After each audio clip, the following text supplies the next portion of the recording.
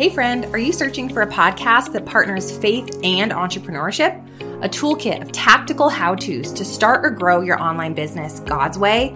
Hop over and check out The Stephanie Gass Show, a top 0.5% podcast for women who are ready to create impact and income without sacrificing family or their faith.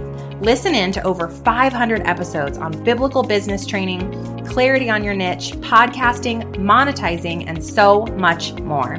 That's STEPHANIEGASS, The Stephanie Gass Show. I pray it blesses you. In today's conversation, we've got Dr. Daniel Amen, best-selling author and world-renowned psychiatrist. He wrote one of the most powerful books I have ever read. It was called Change Your Brain, Change Your Life, and I'm so excited to bring you Dr. Daniel Amen today.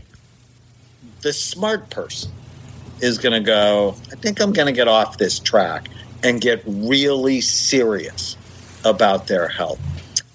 Dr. Amen's story is powerful and moving. He is a passionate, brilliant man, and I can't wait to introduce you to him. So let's go. Hey, are you ready to change your life? If the answer is yes, there's only one rule. You have to change your mind first. And my friend, there's a place where the neuroscience of how your mind works smashes together with faith and everything starts to make sense. That place is called self-brain surgery. You can learn it, and it will help you become healthier, feel better, and be happier. And the good news is you can start today. Thanks, Lisa. Hey, so glad to have you listening today. I'm Dr. Lee Warren, and I live in Nebraska in the United States of America with my incredible wife, Lisa, my father-in-law, Tata, and the super pups, Harvey and Lewis.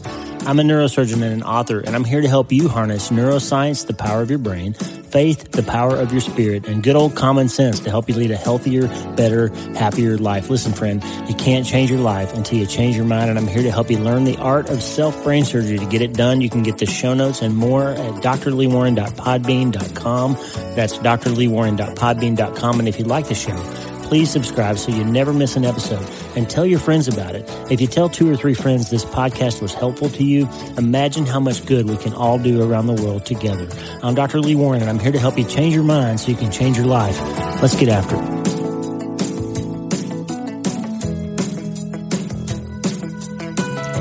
You know, Dr. Daniel Amen believes that brain health is central to all health and success. When your brain works right, he says, you work right. When your brain's functioning properly, you're functioning properly. But when your brain's got trouble, you are much more likely to have trouble in your life.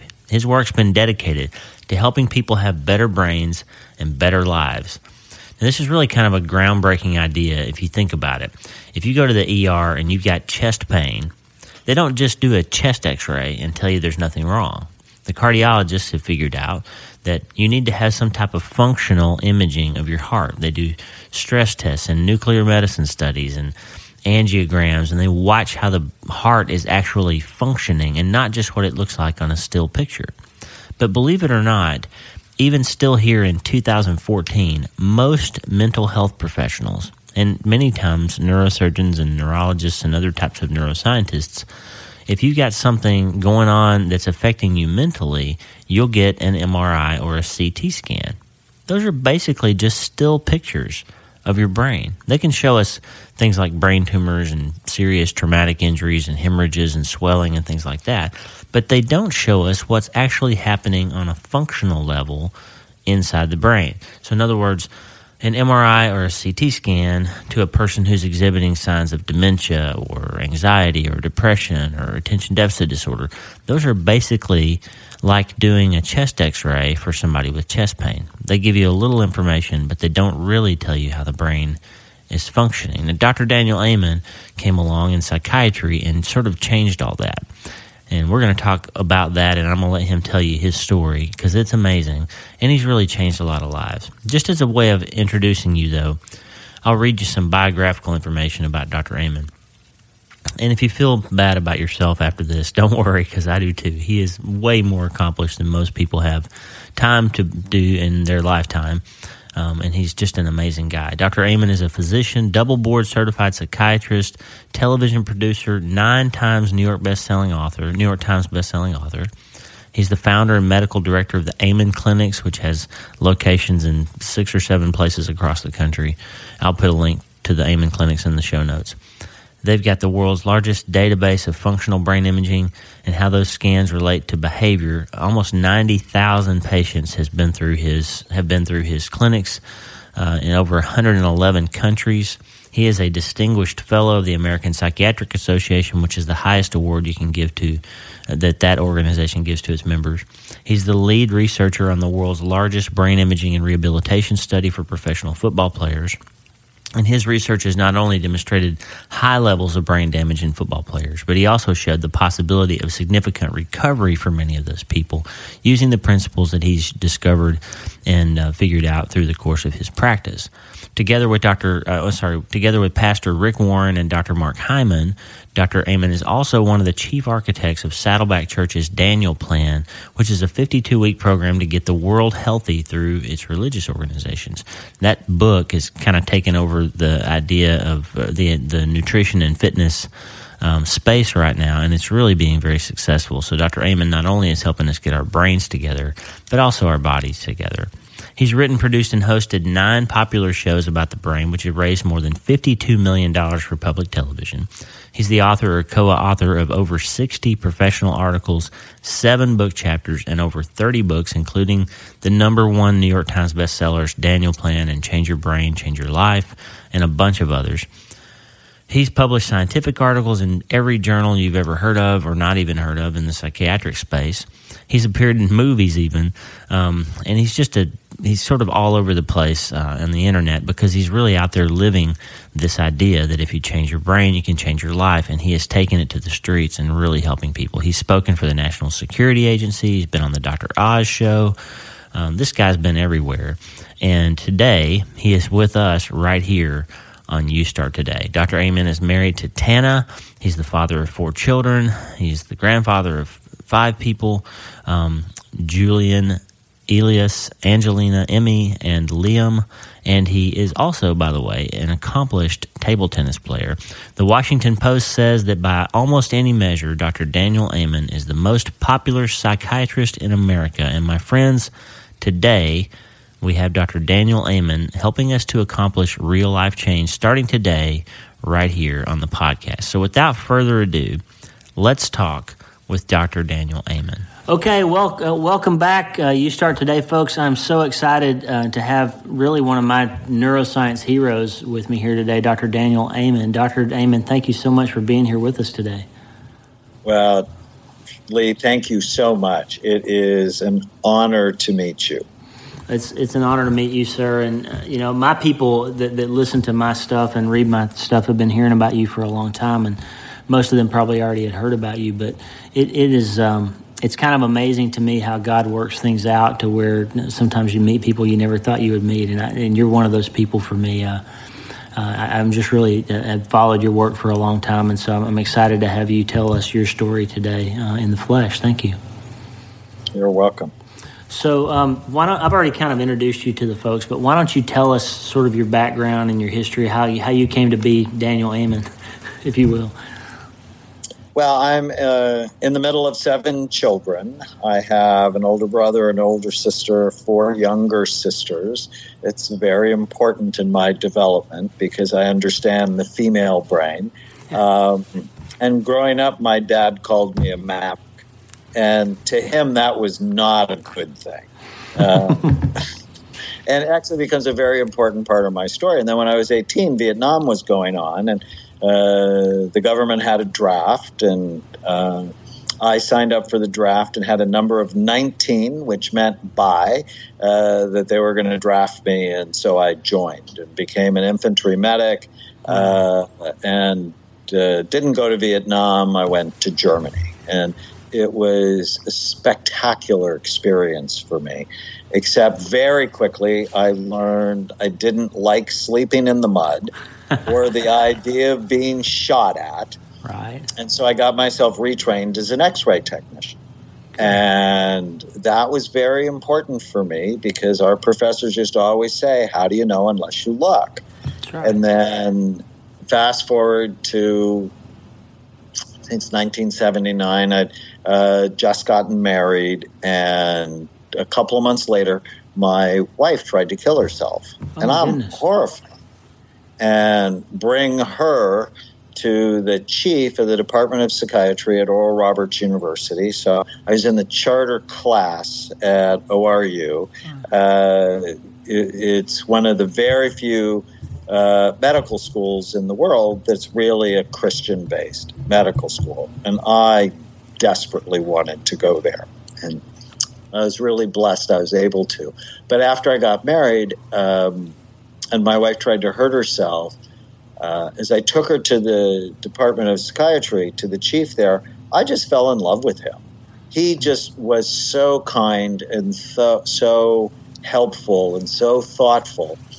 I went to medical school wanting to be a pediatrician because I just loved kids. And as soon as I did pediatrics, I didn't like it at all because you had to hold them down and the kids hated you.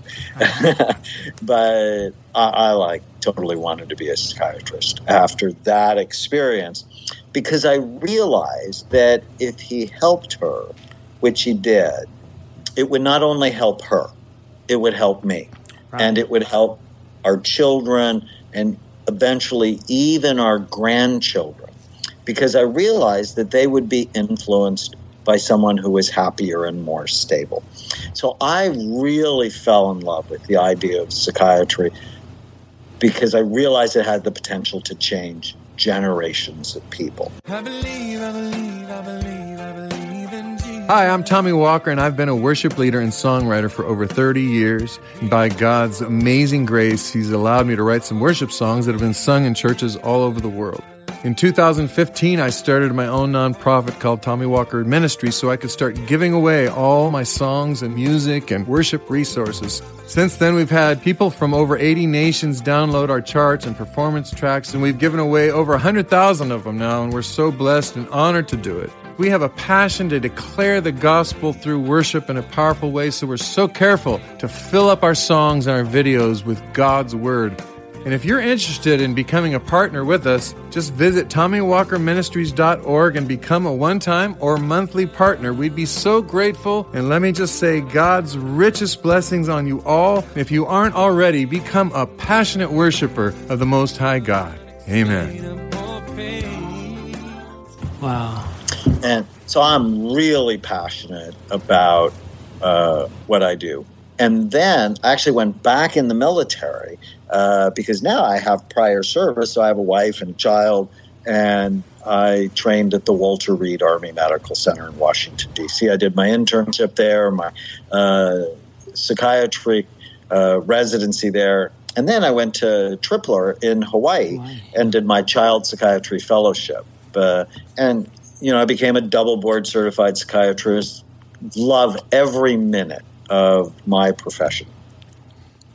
And then in 1991, I went to a lecture on brain SPECT imaging. So SPECT is this nuclear medicine study that looks at blood flow and activity. It looks at how the brain works. So it's different than a CAT scan or an MRI. Those are anatomy studies. They show what the brain actually physically looks like, typically not at all helpful for psychiatric illnesses. But SPECT was presented to us as a tool that could help psychiatrists better target their treatment. Wow. And the first dozen cases or so that I ordered SPECT scans, it radically changed both the direction of the treatment and the outcome. So, for example, one of my patients, her name was Matilda. She was 69 years old, and she'd just been diagnosed with Alzheimer's disease. And her family wanted to put her in a home because she just about burned down her house because she left something on the stove. And before they put her in a home, one of the daughters, who was a nurse, we said, I'm bringing her to the hospital, and we're going to have one more really good workup. And by random chance, if you believe in random chance, she was assigned to me.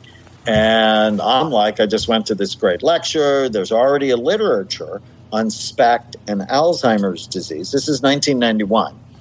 And the pattern is bilateral, parietal, temporal lobe hypoperfusion, or low blood flow in the temporal and parietal regions. I mean, basically what's happening is the back half of your brain is deteriorating. Right. But in Matilda's case, she didn't have that at all. In fact, what she had was her limbic brain was working way too hard. And there was some evidence through research that was associated with depression. So in my mind, I'm like, she doesn't have Alzheimer's disease. She has this thing we call pseudo-dementia, or it's not really dementia, it's depression. But it looks like dementia.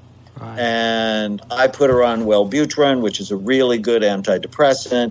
And no lie, 3 weeks later, she gets her memory back. She brightens, her affect is better, she's talking. And when I discharged her a month after her admission, she's running the nutrition classes on the ward. She's like teaching people how to cook. It's sort of like the movie The Awakening. And quite frankly, I've been a psychiatrist almost 10 years. I'd never had a transformative experience like that. And I began to think, well, how the heck do I know what's going on in someone's brain unless I actually look? And then I had another little boy, Christopher, who attacked another child at school, put a pencil in his neck. Wow. And now he's in the hospital, and he's just a nasty boy. And Chris had been diagnosed with ADD when he was 6, but Ritalin made him hallucinate. He was then diagnosed with depression when he's 9, but the antidepressants didn't work. And now this is his 3rd psychiatric hospitalization for aggression. And my first thought is, well, I should look at his brain. How do I know what's going on in his brain? And what his SPECT scan showed was severely low blood flow to his left temporal lobe. And I'm a psychiatrist. I had no idea what that meant. So I went to the library. Back then, you actually had to go to the library. Right. And I asked the hospital librarian, find me all the SPECT studies that show asymmetrically low temporal lobe function. And all the studies, and there were dozens of them, were associated with seizure phenomena. So I wonder if these aggressive outbursts are seizure equivalents. And I know neurologists generally don't like the idea of behavioral seizure disorders, but as a psychiatrist, I totally buy into that. And we've been using anticonvulsants for psychiatric medicine for 30 years. Yeah. I mean, actually, the guy that founded the Dreyfus Fund wrote a book in the 70s called A Wonderful Medicine Has Been Overlooked. And he was talking about Dilantin and shown to be helpful for anxiety, for depression, for aggression. And with that finding, I put Chris on Tegretol, a really excellent anticonvulsant. And no lie, within 2 weeks, he's the sweetest kid on the ward. And now I'm beginning to think that we're labeling people as bad, because it's easy to label Chris as a bad boy when in fact they may be sick. Yeah. And he got so much better. And I had like 12 of these experiences, and I just got hooked. I got hooked on imaging. Now, you know, where I trained at ORU, they always taught us to do evaluations in biopsychosocial, spiritual ways. So whenever we talk to people, we get biological information, psychological information, which is, you know, how they think and their development. Social information is who do they hang out with, and spiritual information, which is why do you care? Why are you here? And I don't know if you know, this will resonate with you. People who have a sense of meaning and purpose live 15% longer than people who don't. Right. But, you know, as a psychiatrist, we had no biological information on patients. We were still making diagnoses as they did in 1840 when Lincoln was depressed. Right. You know, Lincoln is one of my heroes because he failed, and then became a wild success. Right. Most people don't know he went through several periods of major depression and was, in fact, suicidal several times in his life. And one of those times was the winter of 1840. And, in fact, he was so awful that his friends had to take his knives from him Wow. And he went to his doctor, Anson Henry. And how did Dr. Henry diagnose him with depression? He looked at him, he talked to him, and he looked for symptom clusters. And then he treated him, which is exactly what happens in 2014. Mm-hmm. If you go see a psychiatrist today, he's going to look at you, talk to you, look for symptom clusters, put it in a DSM-5 category.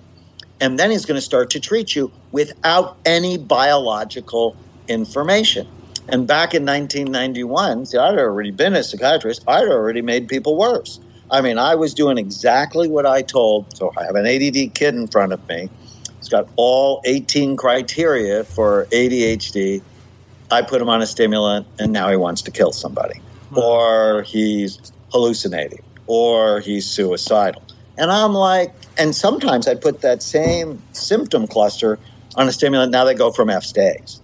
And so, like, how the heck do I know what's going on in their brain unless I actually look? What I had no clue at that time, I was just excited about it.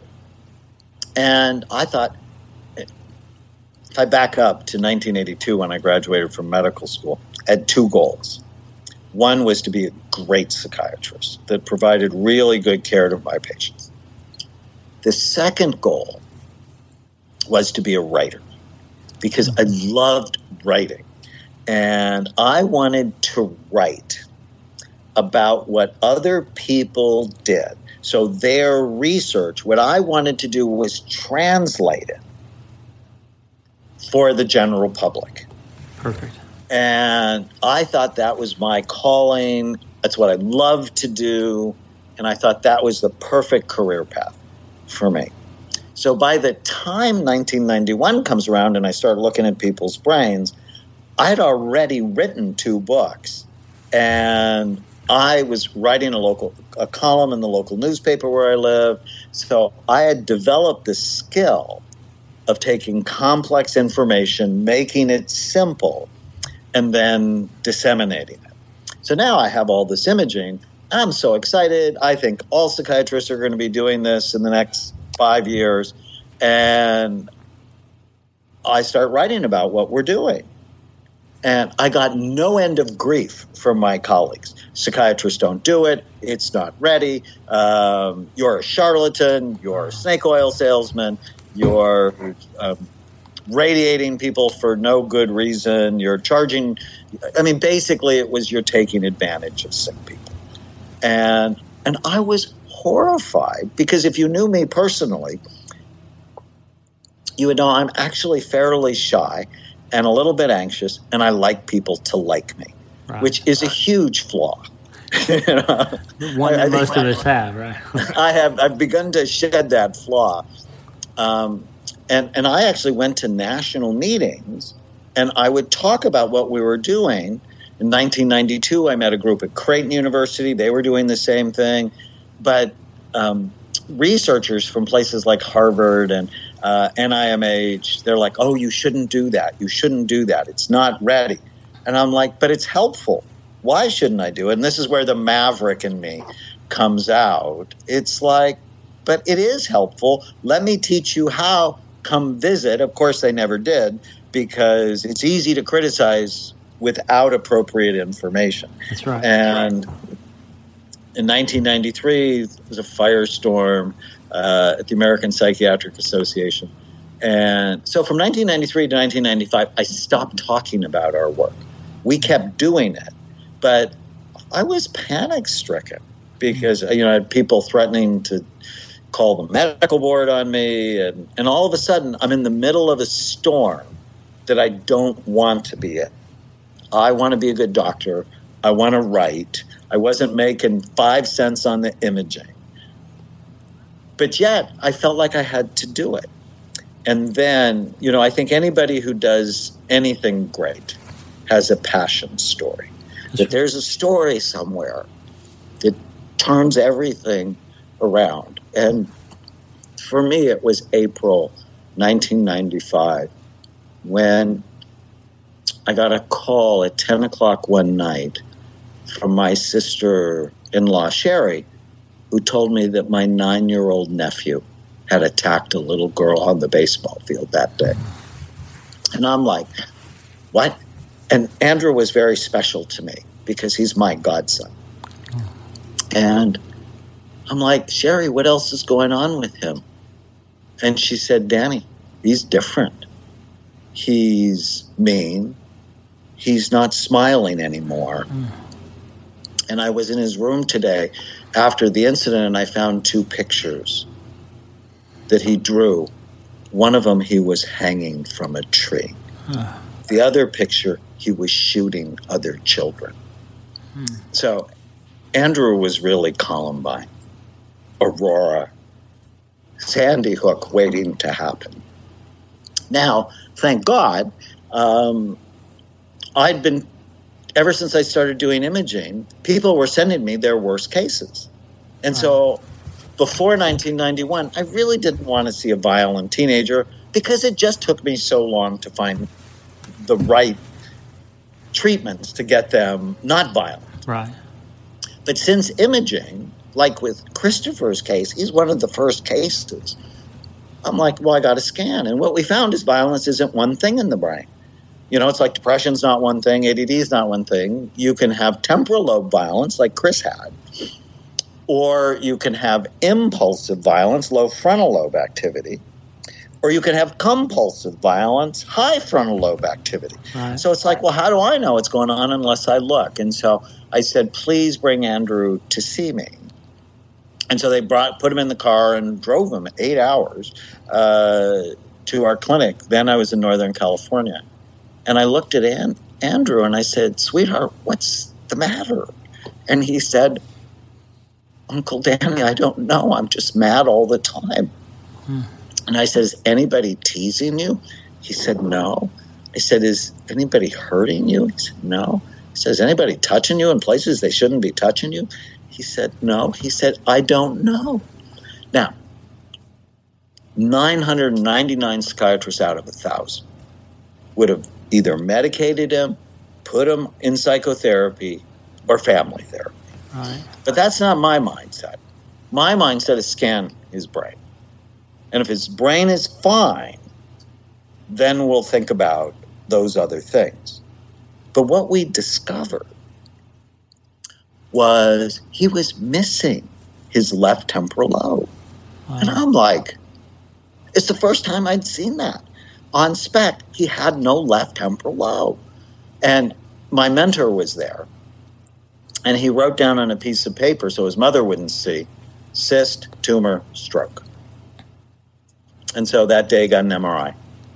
And he had a cyst the size of a golf ball occupying the space of his left temporal lobe. Like an arachnoid cyst or something. An arachnoid cyst. Yeah. And I called his pediatrician. I said, you find someone to take that out. And his pediatrician called me 3 days later, and he said, I talked to 3 neurologists, all of whom said they wouldn't touch the cyst, that they didn't think the cyst was related to his behavior.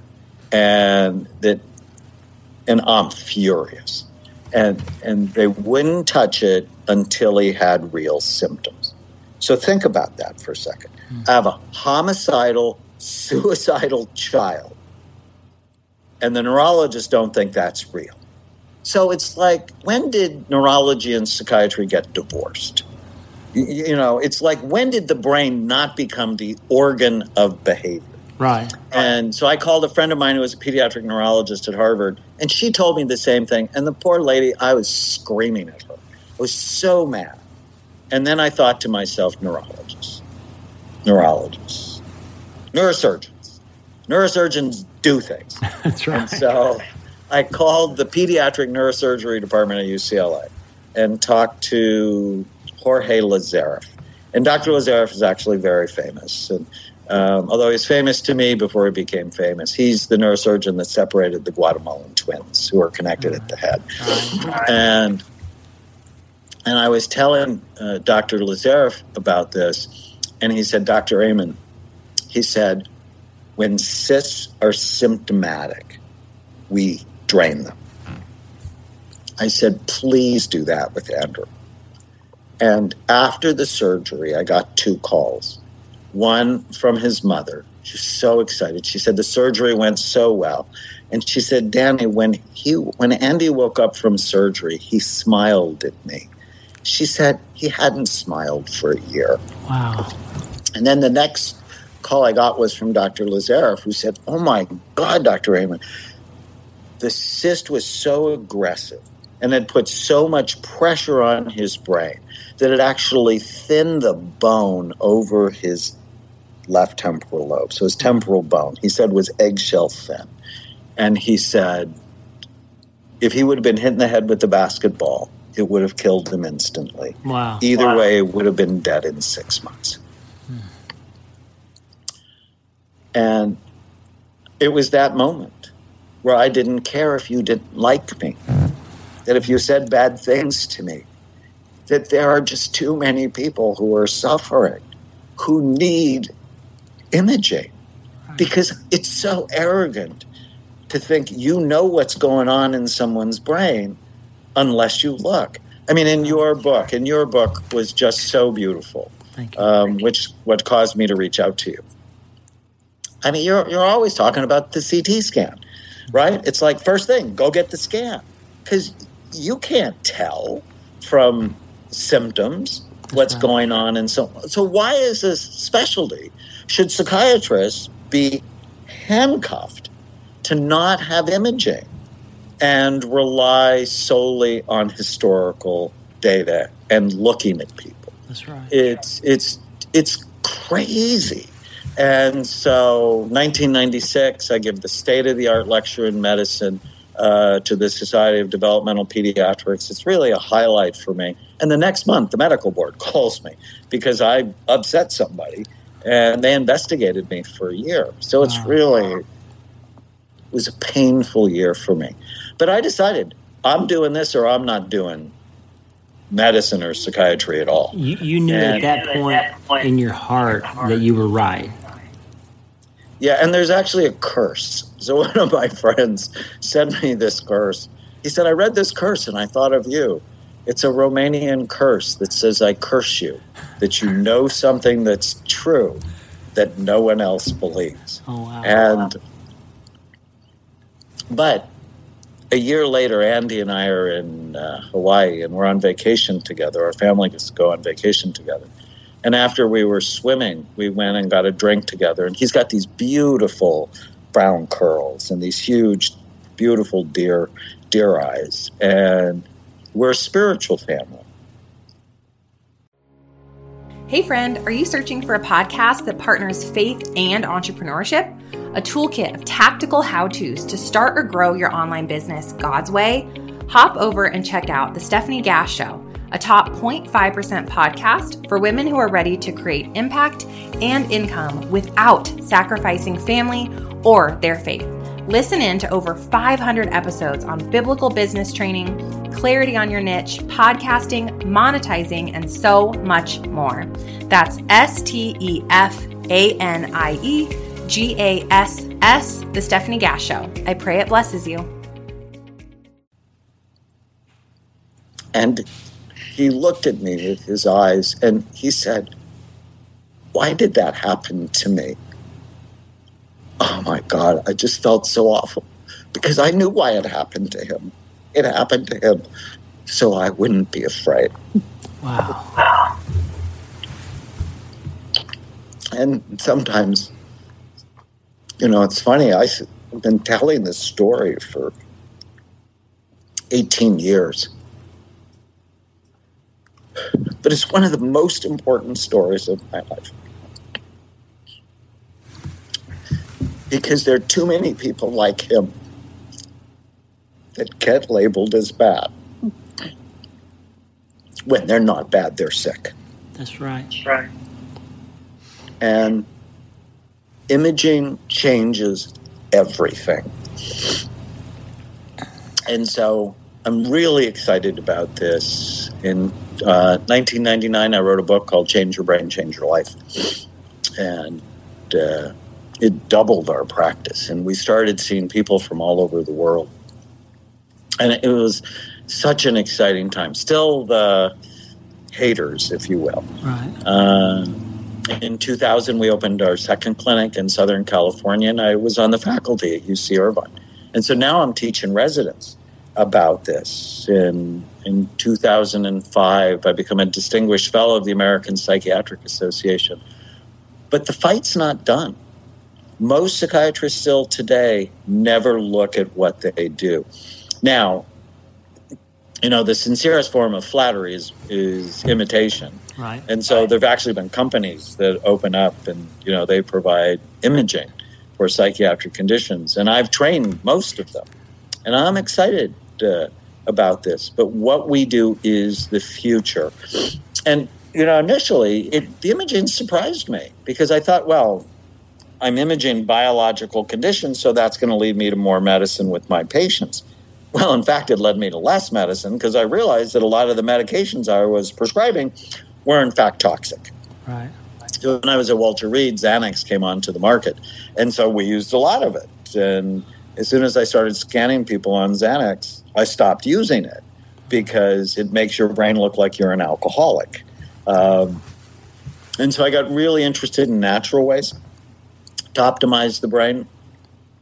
And then a colleague of mine at the University of Pittsburgh published a study that said as your weight goes up, the size and function of your brain goes down, which should just scare the fat off anyone.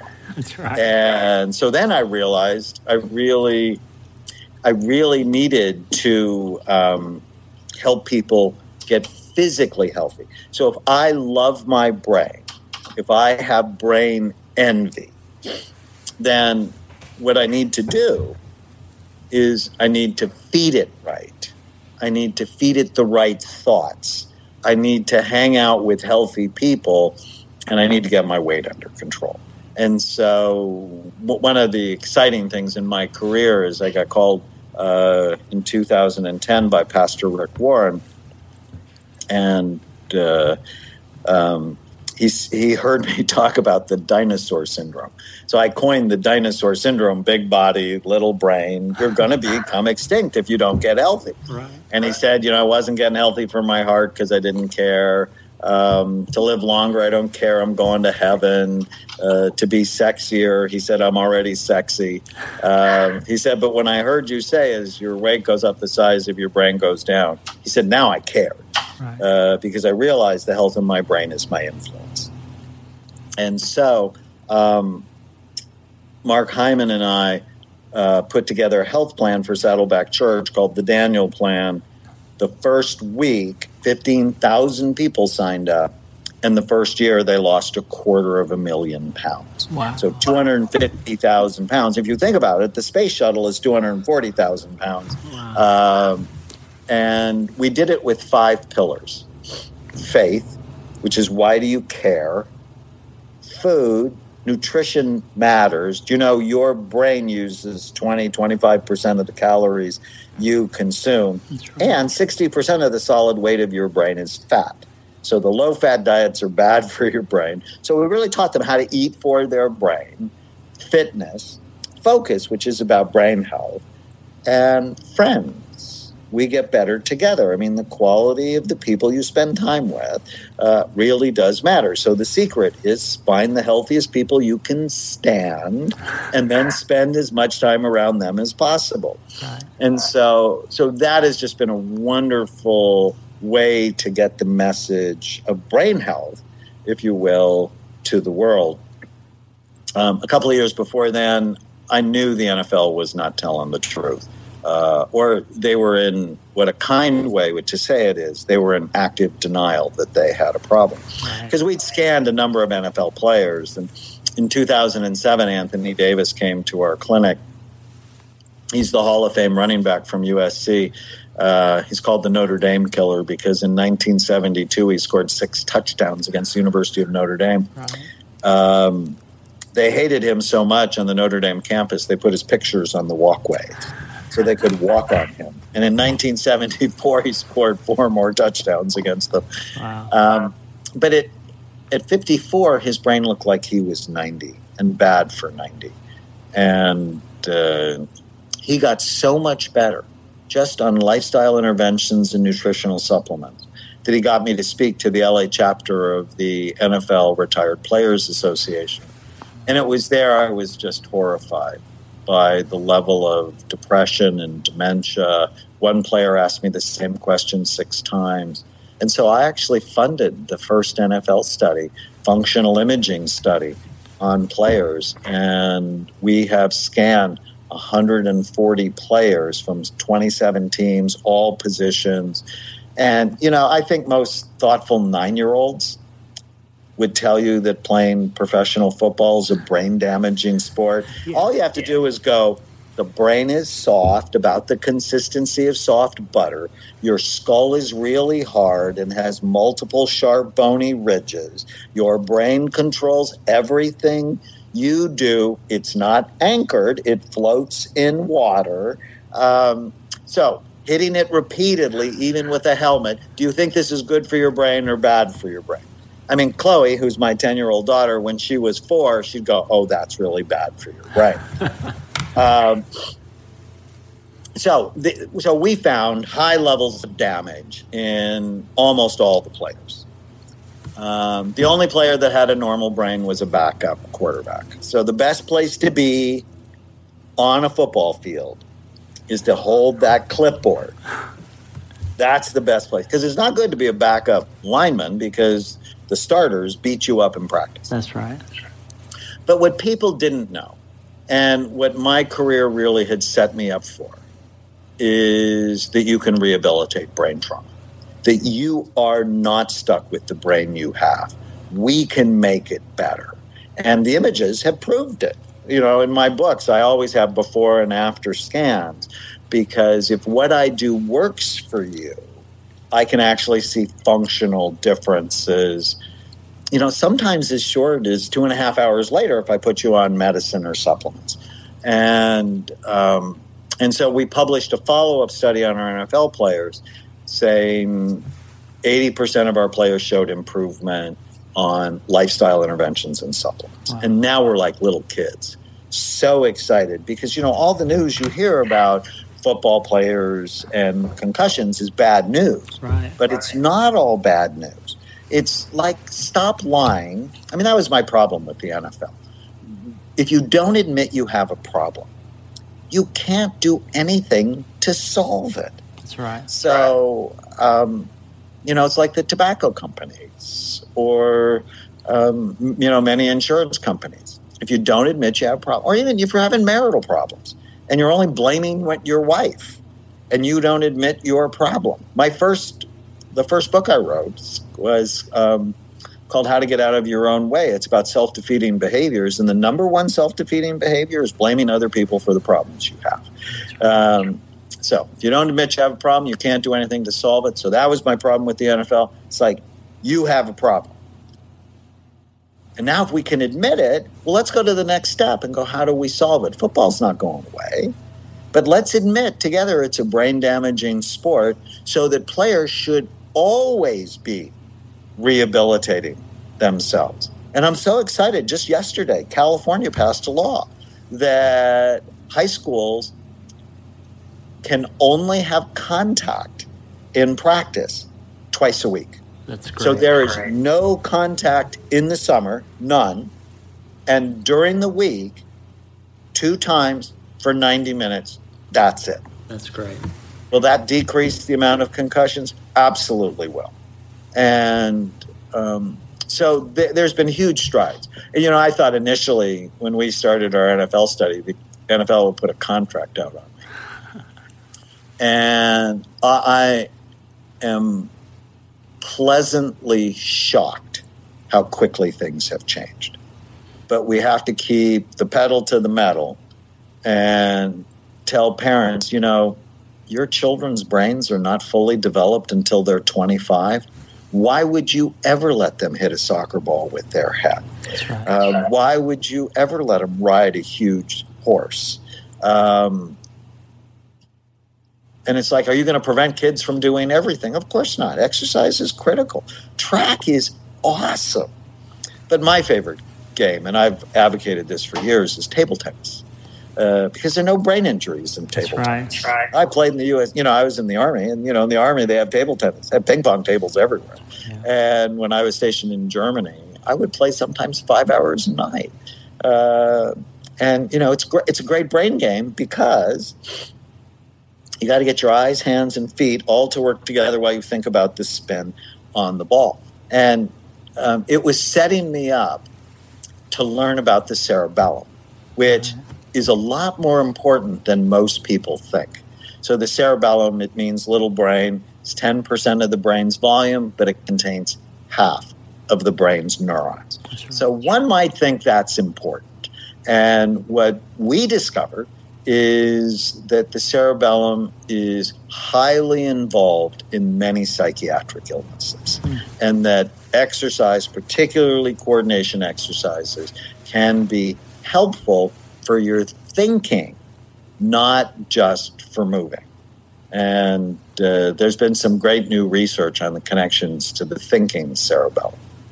There's a lot of psychiatric consequences to long-term alcohol use, which primarily hits the cerebellum functionally, right? That's related. Right, absolutely. And so movement is critical. We all know exercise is important. The people who live the longest, the stronger you are as you age, the less likely you are to get Alzheimer's disease. But please protect your head. And you've seen this over and over. With concussions comes depression and anxiety, insomnia, attentional problems. And this one interesting thing you might not have heard of called the Irlen syndrome. Your listeners should look it up, and you should look it up. It's IRLEN.com. That people who have concussions, they become light sensitive. Yeah. And then they get depth perception problems, and they have trouble reading and focusing, and wearing colored filtered lenses can make a dramatic difference for them to actually help their brain work better. Actually, some of my hockey players, you'll see them wearing masks that are tinted, sometimes brown, sometimes blue, and it helps them see better and process information better, and their headaches go away. Wow. It's really a fascinating thing. So, my whole career, really, I feel like God sidetracked me. I had it going one way, and all of a sudden the images came in, and they changed everything for me, even to the point if you date my daughter for more than 4 months, I have to scan you. I love that. Or Tana, my wife, who I hope you get to meet when you're out here. I really liked her. And I'm like, 2 weeks after we met, I scanned her. I'm like, would you mind coming over to the clinic and, letting me have a look at your brain? And she's a neurosurgical ICU nurse. Right. So Tana trained at Loma Linda, and she was fascinated by it. And she had a great brain, so she could stay. That's fantastic.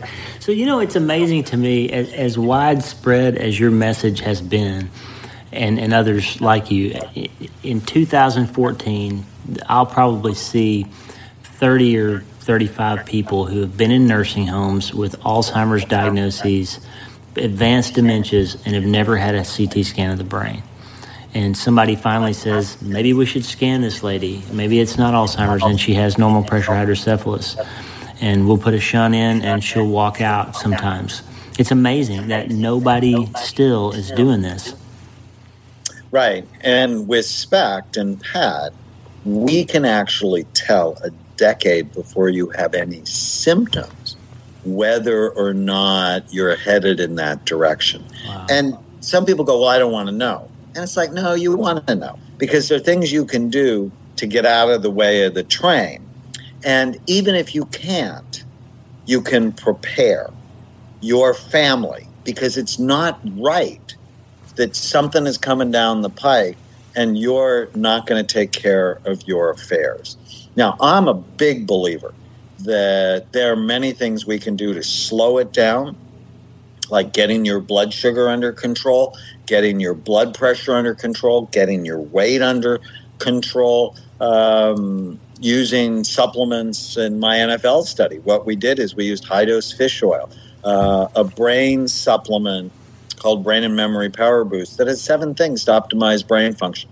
2 for blood flow, 2 for acetylcholine, something to stabilize blood sugar, phosphatidylserine that helps with nerve cell membranes, and then a great multiple vitamin with high dose of B6, B12, and folic acid. It's, all the things I've been learning about in the literature that optimize brain function, and that's what we put our NFL guys on. And 80% of them showed improvement in as little as 2 months. Wow. So if I know I'm headed that way, the smart person is going to go, I think I'm going to get off this track and get really serious about their health. But the one thing, and I've been, I like to make things really simple. So what's the one thing that really messes with people's health? It's they don't want to be deprived. That's right. And it's like, you got to change that thought, because being sick deprives you of what you really want most. I mean, do you really want that mountain of fries and ice cream? Or do you really want clarity? That's right. And energy. And aging gracefully. Well, and sexual function, because, it's all about blood flow, right? That's right. So for a long time I said whatever's good for your heart is good for your brain, and whatever's bad for your heart is bad for your brain, because your brain gets, 20% of the blood flow in your body. And then I wrote a book called The Brain in Love, and I went, whatever's good for your heart is good for your brain, is good for your genitals, because it's all about blood flow. And then I read another study that said 40% of 40-year-olds have erectile dysfunction. And I went, that means 40% of 40-year-olds have brain dysfunction. We need, use whatever motivates you, right? And so if you really like making love to your wife, use it, because if you don't get your health under control, that's going to go away, or you're going to be relying on Cialis or Levitra or Viagra. Wow.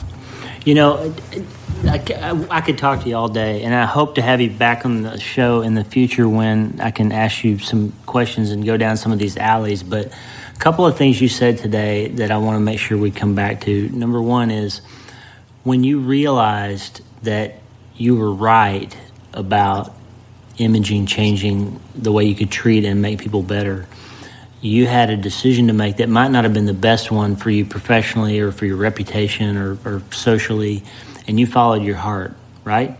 How important is that for people when you know something's true to pursue it in their lives? Well, I think it's the only way you can be authentic. And to do anything else, I would have denied what I've seen.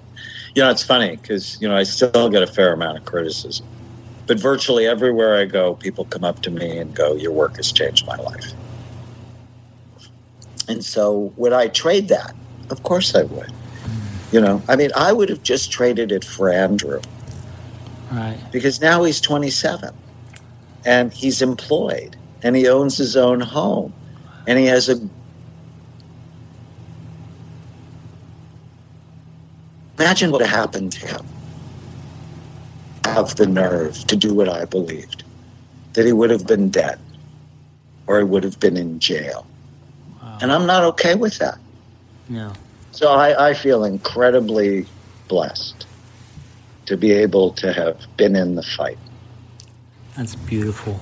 And I thank you so much for all of your work, and it's impacted my life. And, I wish I'd known about it earlier in my life and my career.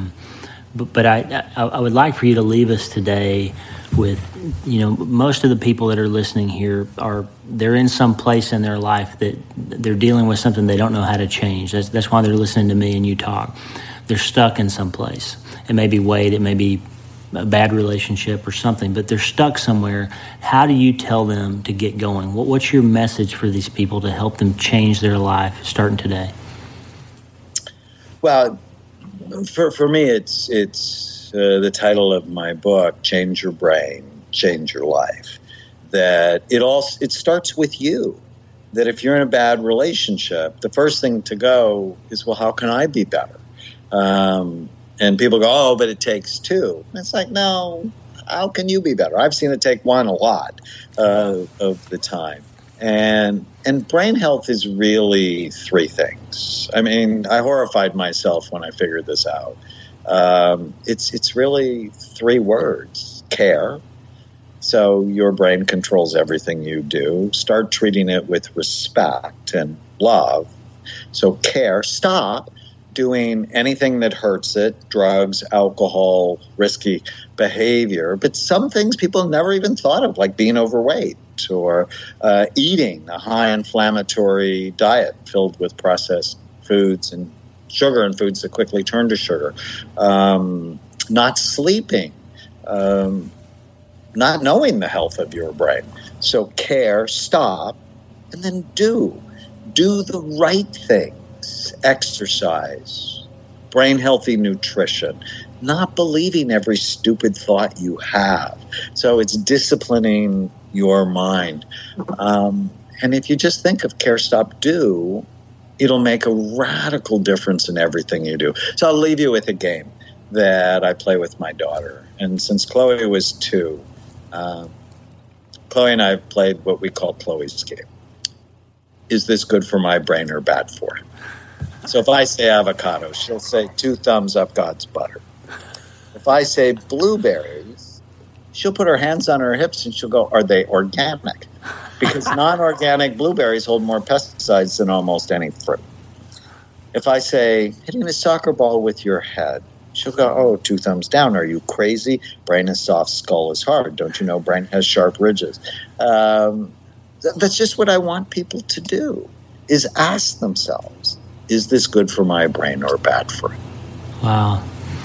Beautiful message from a very interesting and accomplished man. You've changed millions of lives, Dr. Amen, and including mine. And also, by the way, folks, he's incredibly kind. He reaches out when he has something to say to people. And just, Dr. Amen, thank you so much for who you are, what you've done, and for being with us today. Thank you, and God bless. Thank you, Lee. What a powerful interview. Dr. Amen is so inspiring to me.